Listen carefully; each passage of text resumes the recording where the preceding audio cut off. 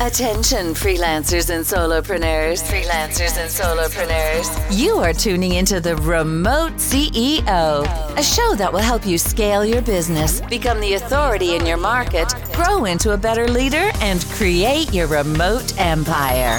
And now, your host, acclaimed business coach and entrepreneur, Dinero B. What's going on, CEOs? This is Dinero B, and you are listening to the Saturday interview episode of the Remote CEO show. I always make sure to have the most interesting guests and ask them practical and actionable questions so that you can take that knowledge and scale your business with it. So if you do enjoy this podcast, I would love for you to leave a review on your podcast app. It only takes a couple of minutes and it will make a big difference. Now, don't forget that we do release the 5-minute episodes every single day at around 6 a.m. Eastern Time. So subscribe to the show and you will get bite-sized actionable content delivered for free to your device. Also, share this podcast with other fellow entrepreneurs, freelancers, and solopreneurs. You're on the rise, so it only makes sense that you share this journey with like-minded people. And don't forget that the more you talk about these topics with other people, the more you will understand them and make them part of your everyday life. And now, let's get started. What is going on, CEOs? Dinero B here with another episode of the Remote CEO show. Today, I'm here with Bryan Clayton. Bryan is the CEO and co-founder of GreenPal, an online marketplace that connects homeowners with local lawn care professionals. GreenPal has been called the Uber of lawn care by Entrepreneur magazine and has over 100,000 active users completing thousands of transactions per day. Before starting GreenPal, Bryan founded Peachtree Inc., which is one of the largest landscaping companies in the state of Tennessee, growing it to over $10 million in annual revenue before it was acquired by Lusa Holdings in 2013. I'm very excited about this conversation. As a matter of fact, Bryan has a fully remote team. Let's get right into it. All right, man. So thanks a lot for being on the Remote CEO show. How are you doing today? Hey, I'm great. Thanks for having me on. Great to be here. Awesome. Bryan, like I do with all my guests, I really want to understand what they were doing before they were starting their businesses. So tell us a bit more about your story. How did it all get started for you? Yeah. So right now I'm working on a company called GreenPal, which is kind of like the Uber for lawn mowing. So homeowner needs to get their lawn mowed rather than calling around on Craigslist or Facebook. They just download the app and they can get hooked up with a good lawn mowing service in less than a couple of minutes and pay and schedule them right through the app. Been at this business for 8 years. We're an 8-year overnight success, several 100,000 people using the app. We're doing $20 million a year in revenue. And so we've just been grinding on building this marketplace from scratch since 2013. And before that, actually, believe it or not, I had a lawn mowing business. I started cutting grass in high school as a way to make extra cash and put myself through college mowing yards. And I just little by little grew that little lawn mowing business into one of the largest landscaping companies in the state of Tennessee where I live. I got it over 150 employees, over $10 million a year in revenue. And in 2013, the business was acquired by one of the largest landscaping companies in the United States. And so I was kind of solving my own problem when I started the second company, GreenPal. I saw how inefficient the lawn mowing business worked. I saw how difficult it was for homeowners to get hooked up with a good lawn mowing service. And so I was kind of solving my own problem. And so I've spent 20 years in one industry, started out as like a blue collar entrepreneur and then kind of had to reinvent myself as a tech entrepreneur. And so I've seen this one industry from kind of every angle you can see it from. That's super cool, man. Listen, I wanted to ask you something about passion because I know a lot of people want to start a business and say, like you got to lead with passion. Now, getting in the landscaping business, I was wondering, you just said that you got started in the landscaping business when you were very young. Were you doing it out of passion or was it just because you saw an opportunity and then you kind of liked what you were doing and you scaled from there? Yeah, I think the reason for being in business and the fire in your belly, so to speak, for wanting to get into the game and start your own business from scratch, I think that can be dynamic. I think that can change over time. I think for me, when I first got started, I started out as a young age and I didn't something about when I mowed that first yard and I didn't have to ask my parents for money, and I realized I could just work as hard as I wanted to work and do the stuff I wanted to do and buy the things I wanted to buy. And like that stuck with me for many years. And then I started noticing like, wow, I have more money in my pocket than my friends do. And I can like buy a better car than they have. And I can like live in a better apartment than they have. And I have more freedom because I have this business. And so that was a very real thing. And so, and then for little by little, I started like noticing, well, wow, I can really make something of myself in this business. I can really make something of myself growing this company. And so then it was a very personal thing. And then as I was growing that business, like year 5 or 6, I had 5 or 10 employees. I then began to realize, okay, this business is more than just me. It's about the people that work here. It's about their families. It's about their livelihoods. It's about creating opportunities for them to prosper. And so then it became bigger than myself. And so then that was my purpose. And then as time went on, like that kind of evolves as you grow a company. I think that's one of the beautiful things about starting your own business is that it can cause you to evolve. It can cause you to grow as a human being and cause you to be wiser, humbler, smarter. Certainly my companies have extracted that from me.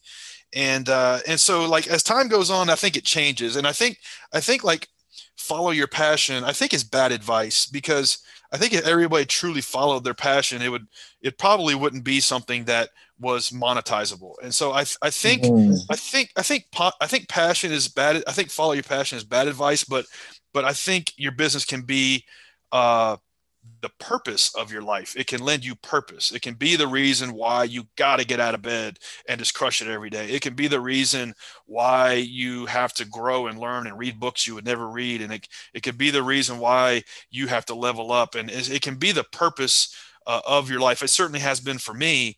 And so I think don't follow your passion. I think to have an important life, to have a meaningful life, it needs to be full of purpose. And I think your business, your company, your project can be the source of that purpose. 100%. It's funny you say that because, I don't think, I mean, like, I can't really say, but I don't think that you woke up in the morning once, you're like, I'm super passionate about mowing lawns, I'm going to get started. I mean, like it grew on you. I guess as a business grew, like you said, there was a lot of different things that were happening in your life. You had more money, you had more freedom, and that turned into your purpose. Is that correct? I mean, yeah, I never wanted to be a lawn guy my whole life. But I tell you what I did love. I loved winning. I loved growing. I loved building a company with people that I like to work with. That was a lot of fun. That was my purpose. And I in the early days, I had a chip on my shoulder. I just wanted to have the biggest, most successful company in my industry, in my market. And I set out for like 10 years to do that. And I was able to do that. And then once I did that, then I kind of noticed I was plateauing. I was like, okay, I've got this thing over 8 figures. It's profitable. We're doing well. What's the next set of challenges? What's the next chapter of my story?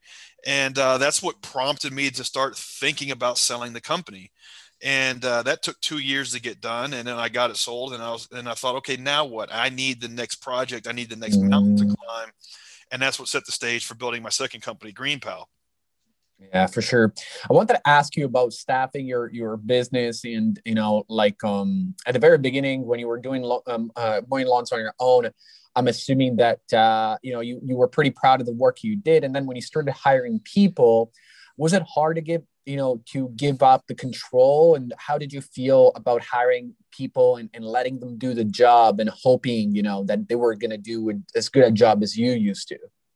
It's tough. One of the hardest things of any entrepreneur's journey is hiring their first employee, their second employee, the third employee, because effectively, like when you hire your first employee, you're like doubling your business in one decision. You literally, like, that's one of the hardest things to go through. And it can help to hire somebody part-time or a freelancer or somebody kind of help you on weekends or whatever. But effectively, when you jump off the cliff and hire that employee, you're taking on the responsibility of making sure you can meet payroll every week. It's a really tough part. And I remember that very clearly. I was very scared. And I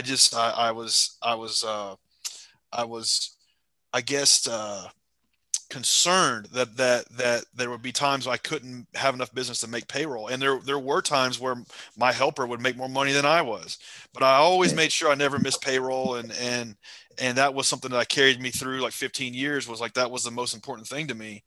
And so, yeah, that's a tough part. And so I think something that can help new entrepreneurs, new business owners get through that is to like first read the book, The E-Myth by Michael Gerber.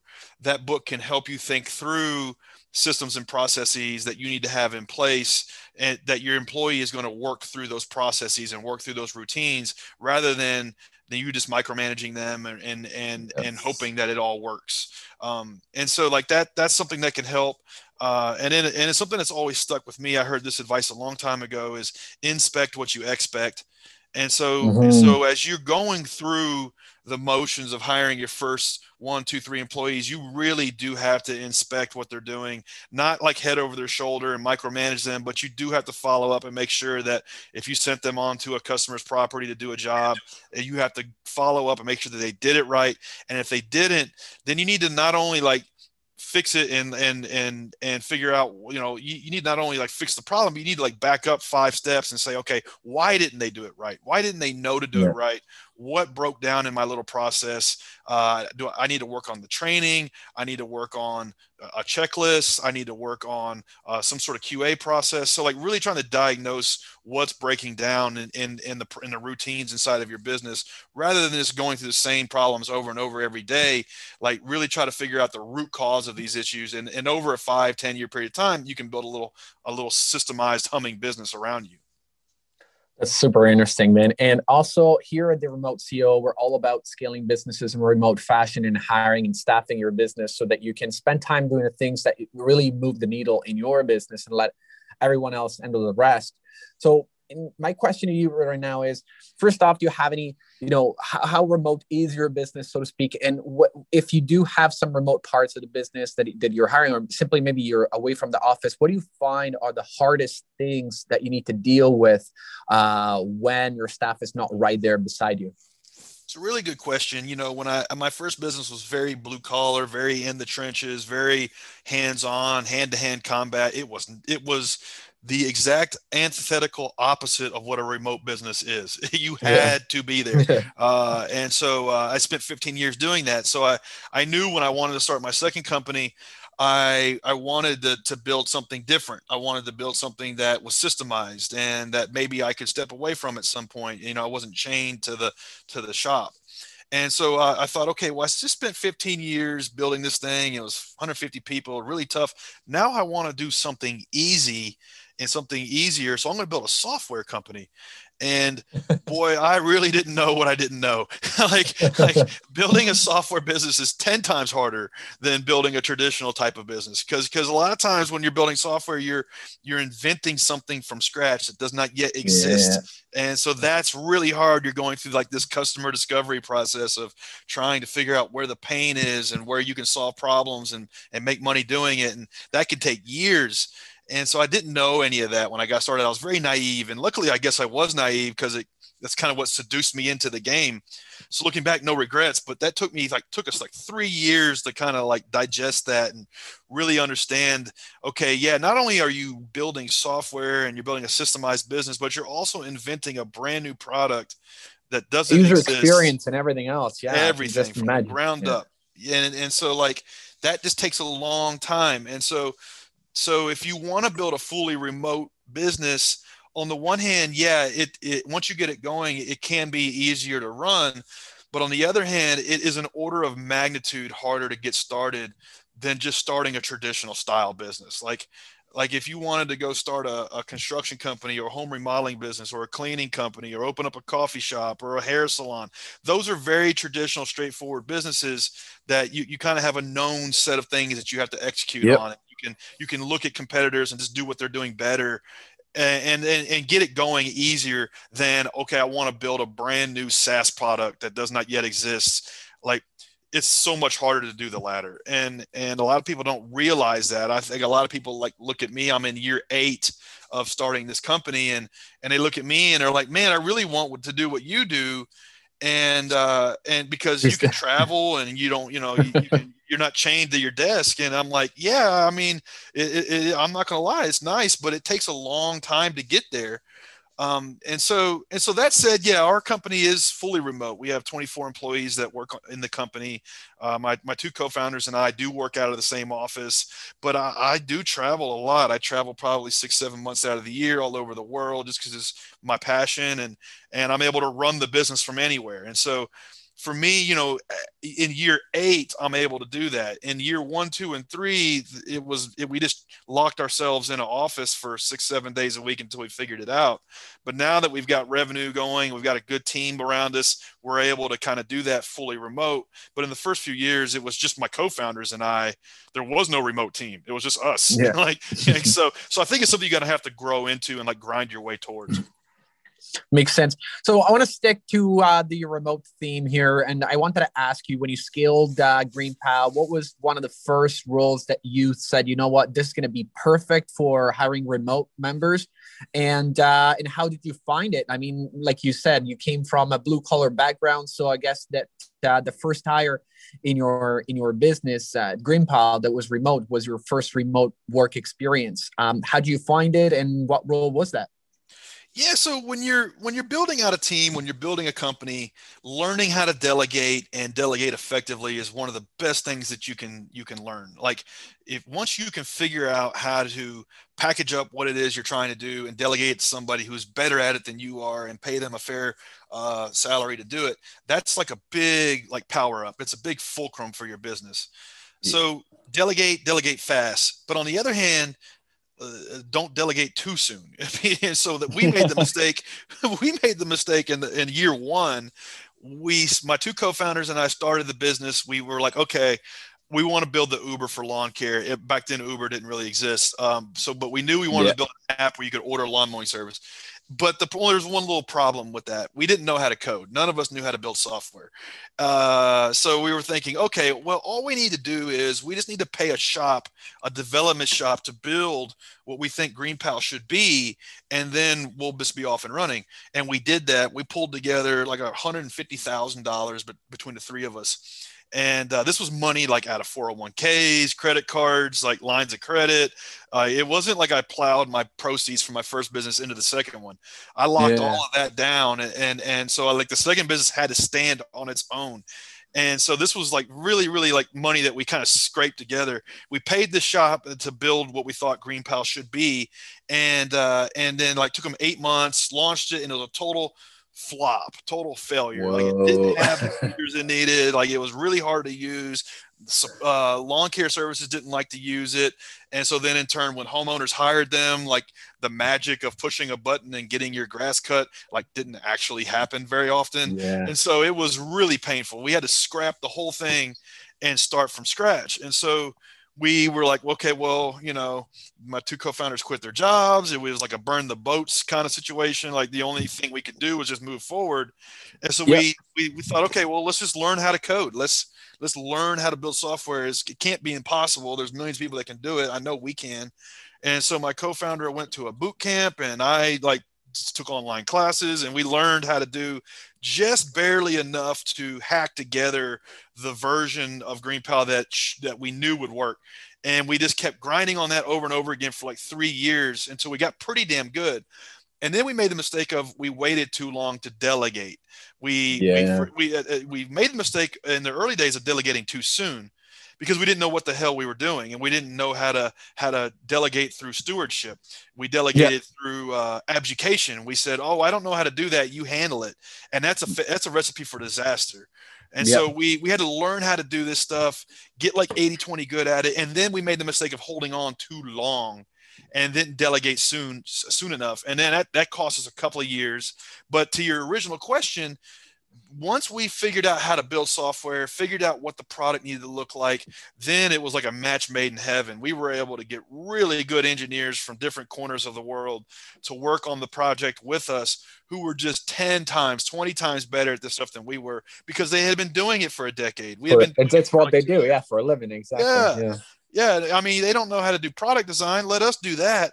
We're the ones talking with customers. We're the ones meeting with vendors. We're the ones in the trenches, face to face, talking with users. Let us design the product. but let's hire really good developers to build it and bring the vision to life. So that was like a match made in heaven. And so it's not like, oh, okay, well, the point of the story is outsource development. No, not necessarily, because if you do that too quick, you'll piss away a lot of time and money. And I've got the scars to prove that. For sure. So basically, moral of this amazing story is that start hiring when you can at least speak the language and understand what people need to do. Because if you do it too soon and you have no idea what people are doing, you're going to be left behind. And of course, like the team members that don't really have leadership that can tell them what to do and what not to do, just kind of gonna do what they want. Exactly. And you don't know what to expect. You don't know who's good, who's not. You don't know if you're getting ripped off or if you're getting stuff done. I mean, it's just like you're shooting in the dark. And yeah, I mean, either it's one of two things are going to happen. Either you're going to fail and waste a bunch of time and money, or you're going to get lucky. And your chances of getting lucky are pretty slim. So I mean, because for every good developer there is out there on Upwork or Toptal or any of these online freelancing platforms, for every good developer there's 1,000 that suck.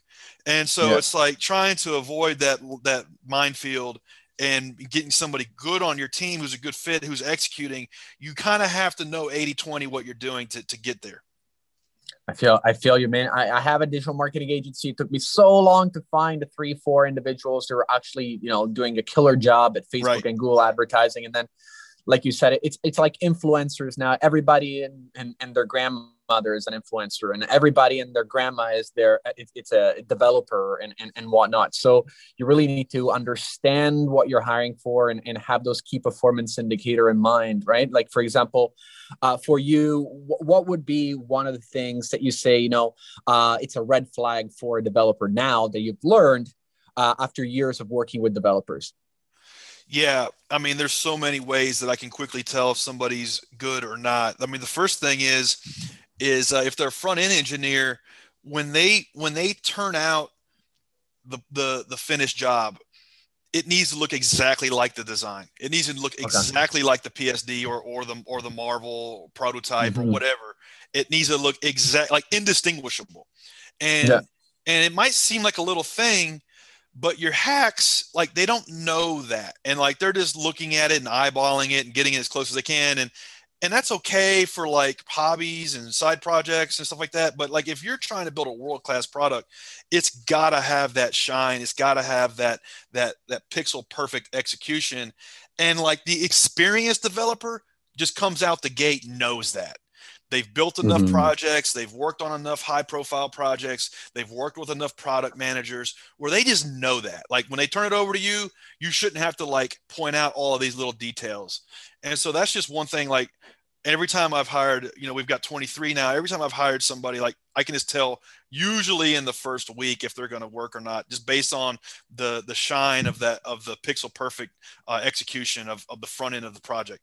And that goes all the way down to like to designers, to back end programmers, to content creators. Like, you'll develop these like this like sixth sense almost, based on just trial and error of working with people who aren't so good and working with people who are good, and you'll understand very quickly if somebody is good at what they do, or if they're overrepresenting themselves. Or a lot of times too, you got to be careful of when you're working with remote people all over the world.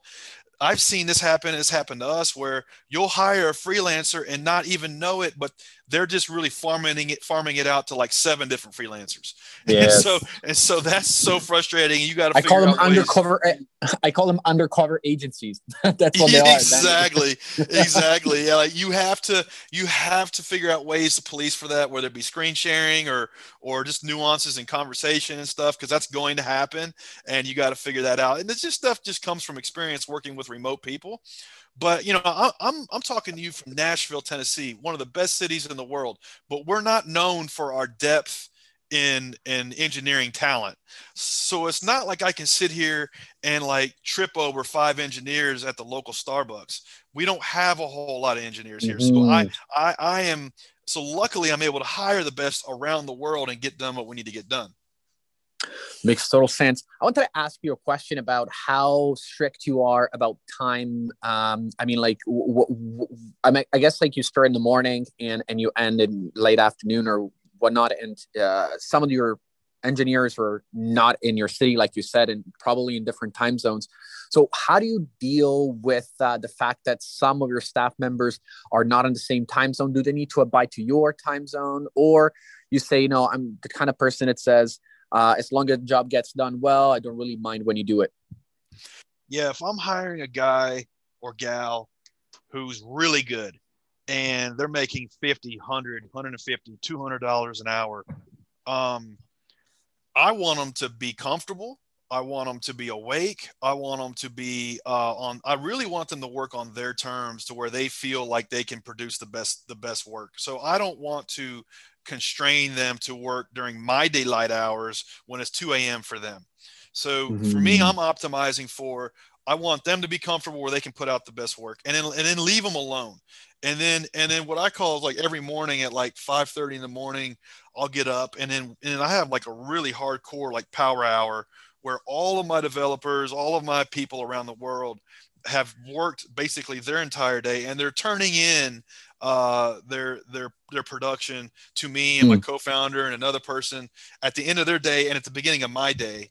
And like I get more done in that hour and a half than I do the entire day, because they're there, they are at their terminal. I'm at my terminal, and we're able to communicate and just wrap up. Okay, here's what we've done. Here's the testing. Okay, here's what we want to see happen moving forward. And it's like, just in that one little hour a day, we're able to overlap times, and really it works out good, because like I don't need to be breathing over your neck all day long. I really just need to wrap up with you for an hour every day. So it's at the end of your day, beginning of my day, and it works out really perfectly. And it kind of keeps me out of their hair. They can work, at their speed, do their best work. And then we can coordinate it like 5:30, 6 o'clock in the morning for me, which is like the end of their day. That's awesome. That's awesome.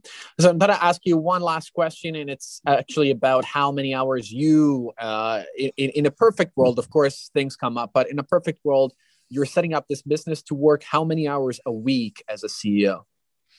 Yeah, I think that's fluid. And I think in the early days when you're building a tech product or a tech-based service or anything that's related to technology, I think you're usually inventing something from scratch. You're usually creating a new user experience that doesn't happen. And so I think in the first year, 2, 3, 4 years, you're going to have to grind hard. I think for me, at least, it was 6, 7 days a week, 60, 70, 80 hours a week, paying myself rice and beans, like many weeks, not paying myself anything. And so it's like grinding through that cold start when you're building like a remote based tech product, I think is table stakes. As time goes on, once you get some momentum and you get a team around you and you're making some money and you can like make money and put money to work, I think you can like step off the gas just a little bit, and maybe, just manage the team. And in many days, like I work less than an hour in many days. Some days I work 5 hours, some days I work 10, but it's really kind of just how much I want to do, because I've got a good team around me now. In the early days, it was just me hacking together code, me writing blog posts, me doing backlinking for SEO, me managing Facebook ads, and like not just like my two co-founders all like being one-armed paper hangers too. And it's because we didn't have the money to pay anybody anything. We had to like hustle this stuff together from scratch. And those were 7-day working weeks. Like I didn't have a vacation for 5 years. And so I think every entrepreneur has to go through that early phase. You got to run hard. And then as time goes on, once you got a good team doing this stuff better than you can, then you can like ease back and work 3 or 4 really good hours a day and still grow. Awesome. That's really, really what I always hear. Like I've been doing that myself with my business. And now I actually wanted to ask you what's exciting, what's coming up that's exciting that you want to share with us. Yeah, so GreenPal is, we're 7-8 years in, several 100,000 people using this app. We're all over, we're in every major city in the United States. And so now we're at a point now where we're figuring out international. We're figuring out Canada, UK, Australia. How do we launch this thing in international markets? So that's the next frontier for us. And that's a whole new set of challenges. And I quite frankly, don't know how to tackle right now. So that's the next frontier. That's exciting. We're going to learn all kind of stuff doing that. That's super cool, Brian. Just wanted to ask you, where can people find you online so they can know more about you and your business? Yeah, so anybody in the United States listening to this doesn't want to cut their own grass, you can just download GreenPal in the App Store or Play Store. Anybody wants to reach me, just connect with me on LinkedIn. I've been hanging out there a lot more lately. All right, awesome, Brian. It was great having you on the show, and I'm looking forward to having you back once you scale outside of the United States. We're from Canada, so if you're there, we're definitely going to be your clients. Awesome. I really appreciate it. Thanks for having me on the show. I enjoyed it. All right, Brian. Bye.